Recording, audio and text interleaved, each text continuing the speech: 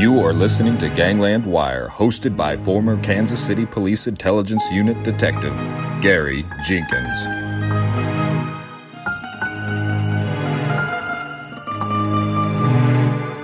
Welcome all you wiretappers out there. This is a special bonus episode I call Wearing a Wire on Steve St. John. You may or may not know that I've reconnected with a guy named Steve St. John in Kansas City here when I was making the movie. He helped me out immensely. He got me a stripper, a real deal stripper for the stripper reenactment scene. He got me a guy that had a really good, high-quality 79 Lincoln that we could use in the reenactment scenes. He acted in it. He got his son to help act in it. His son is kind of a local personality, Stephen St. John, a local talk show radio host. Put me on the talk show radio the night before we showed the movie. Got a little extra publicity. Anyhow, and so Steve and I meet quite often at either the Donut King or Waffle House for breakfast. So I had this idea, well, maybe I'd start getting Steve to tell me little stories, and I'd just flip out my cell phone and record them. So this whole thing is going to be done on cell phone audio, so it might sound a little different. I'll throw the video up on the little bit of video of him up on my YouTube channel. Now, this is going to be brought to you by our Venmo supporters. And you guys out there in Venmo, you have really responded to my request for help to keep this podcast going and pay for a few things. And maybe one of these days I'll get enough money I'll even hire somebody to edit it. I'm having trouble editing right now because I got a shoulder impingement from all that time spent on the computer editing my movie. But anyhow, so I want to thank all the individual Venmo supporters. Some of you guys, you know who you are repeat supporters. Let's start off with my friend Casey Walsh. Then there's Francis Land, Mark Ryan, Jonas Barish, Jeffrey Korngold, Alan Turner, Bo Bergerin. Don't forget about John Bernhardt. There's Jason Spurgetis. My friend Paul Nobrega, he's a local guy who I know and helped me out with the movie. He did some voice acting on it for me. Thomas Price, Paul Christian, Trent Goodman, Mario Cerniani, Johnny Good. Now, is that your real name, Johnny Good? Christopher Wright, and Alan Turner. And I hope I haven't missed anybody. If I have, I apologize. Hit me up on Facebook or give me another donation. Say, hey, you missed me that last time. That's a good idea. Yeah, Gary, that's a good idea. Give me another donation and communicate that way. Anyhow, I'm just kidding. And another thing I'm going to start doing, I mentioned this one other time, you'll still have some of this old public service announcement. I like doing a public service announcement. I've been doing one of my favorite charities that I've done a lot of personal volunteer work for, and in regards to drugs and alcohol, First Call. But I had a long conversation with a fan who wanted to talk about the effects of PTSD on some of these mob guys as they were growing up, and how did they become such killers, that killing up close and personal. And as we got to talking, he was in the shit over in Iraq and Afghanistan, and when he came back, he was, of course, affected by PTSD, and that's what I want to turn my attention to is PTSD. I think it's a huge problem. It's a problem among policemen. We don't like to admit it, but I have my own little things, and I don't need to go into my own history particularly, but just needless to say, I've been married 3 times. I've got 34 years of recovery from alcohol abuse, and so and my childhood wasn't all that great either. So we don't just burst full bloom into doing some kind of crazy shit that gets us in trouble out there. And a lot of these mob guys, they didn't. As I've done some of their biographies, almost all of them were raised in particularly poor circumstances, but a lot of them had abusive fathers, and so they all kind of came up the same way. I'm going to start adding in a PTSD hotline and just a little short promo like I used to for the First Call. So I just want to get you ready for that. I may make another go with this and other podcasts. that I haven't already edited. I got a few I already edited in. I don't want to have to go in and change them. So just get ready for that. Now, we're going to start off with Steve and I had this idea while we were sitting at the Waffle House, eating waffles, and he starts kind of telling a story, and I said, just a minute, let me turn on my phone recorder here, and let's get that story in. So we're going to cut in. He has been approached by a guy Steve has taken his share of stolen property and traded out some dilaudid for some stolen property, and he has bought his share of stolen property. He has taken it as payment to get somebody out on bond, and then he turned around and dealt with mob fence, and this particular guy was Junior Bradley. So the FBI sent somebody in on him to get him to start talking about Junior Bradley and what he knew about him, and this guy had a case pending, and even he tried to set Steve up to get him to say something about how he should not talk about Junior Bradley. And James Junior Bradley is a mob fence. I talked about him in the last podcast. We sent undercover state trooper in with an informant on old Junior. Junior's deceased now. He was a good guy.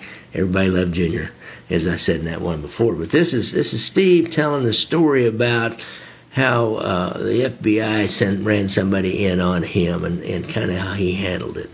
Taking them where they need, and he says, what was that?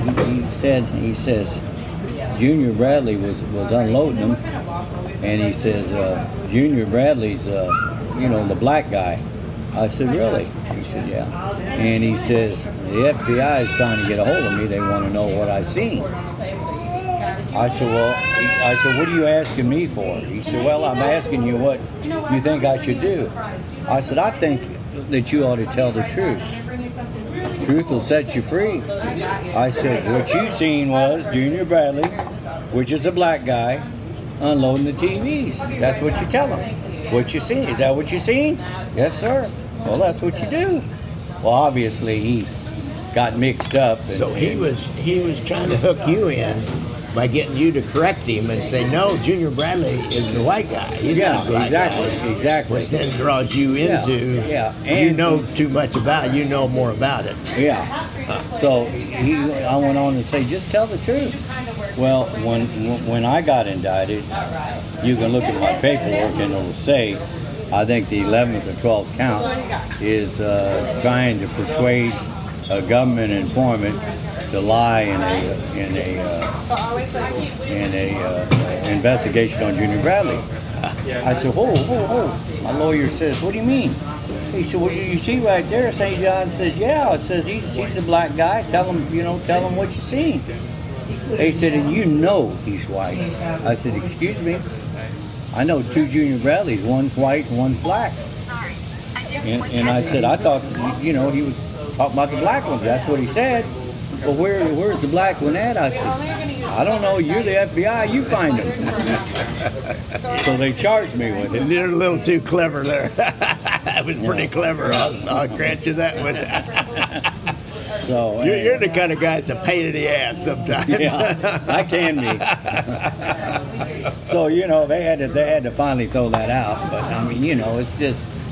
You guys doing okay? Do you want coffee or anything? No, I'm good. Right. It's just sometimes they want them to say exactly what they want them to say. I mean, if the government informant's got something to say what you got to say. Say what you seen. Why lie? I mean, Junior Bradley had enough on him anyway. He didn't need that. So anyway, Junior was a good friend of mine, and he was a nice guy. And every guard at Leavenworth liked him, and he was just hate to say it, he's just a good guy. Even the judges said, boy, you're just one of the nicest guys ever come before me.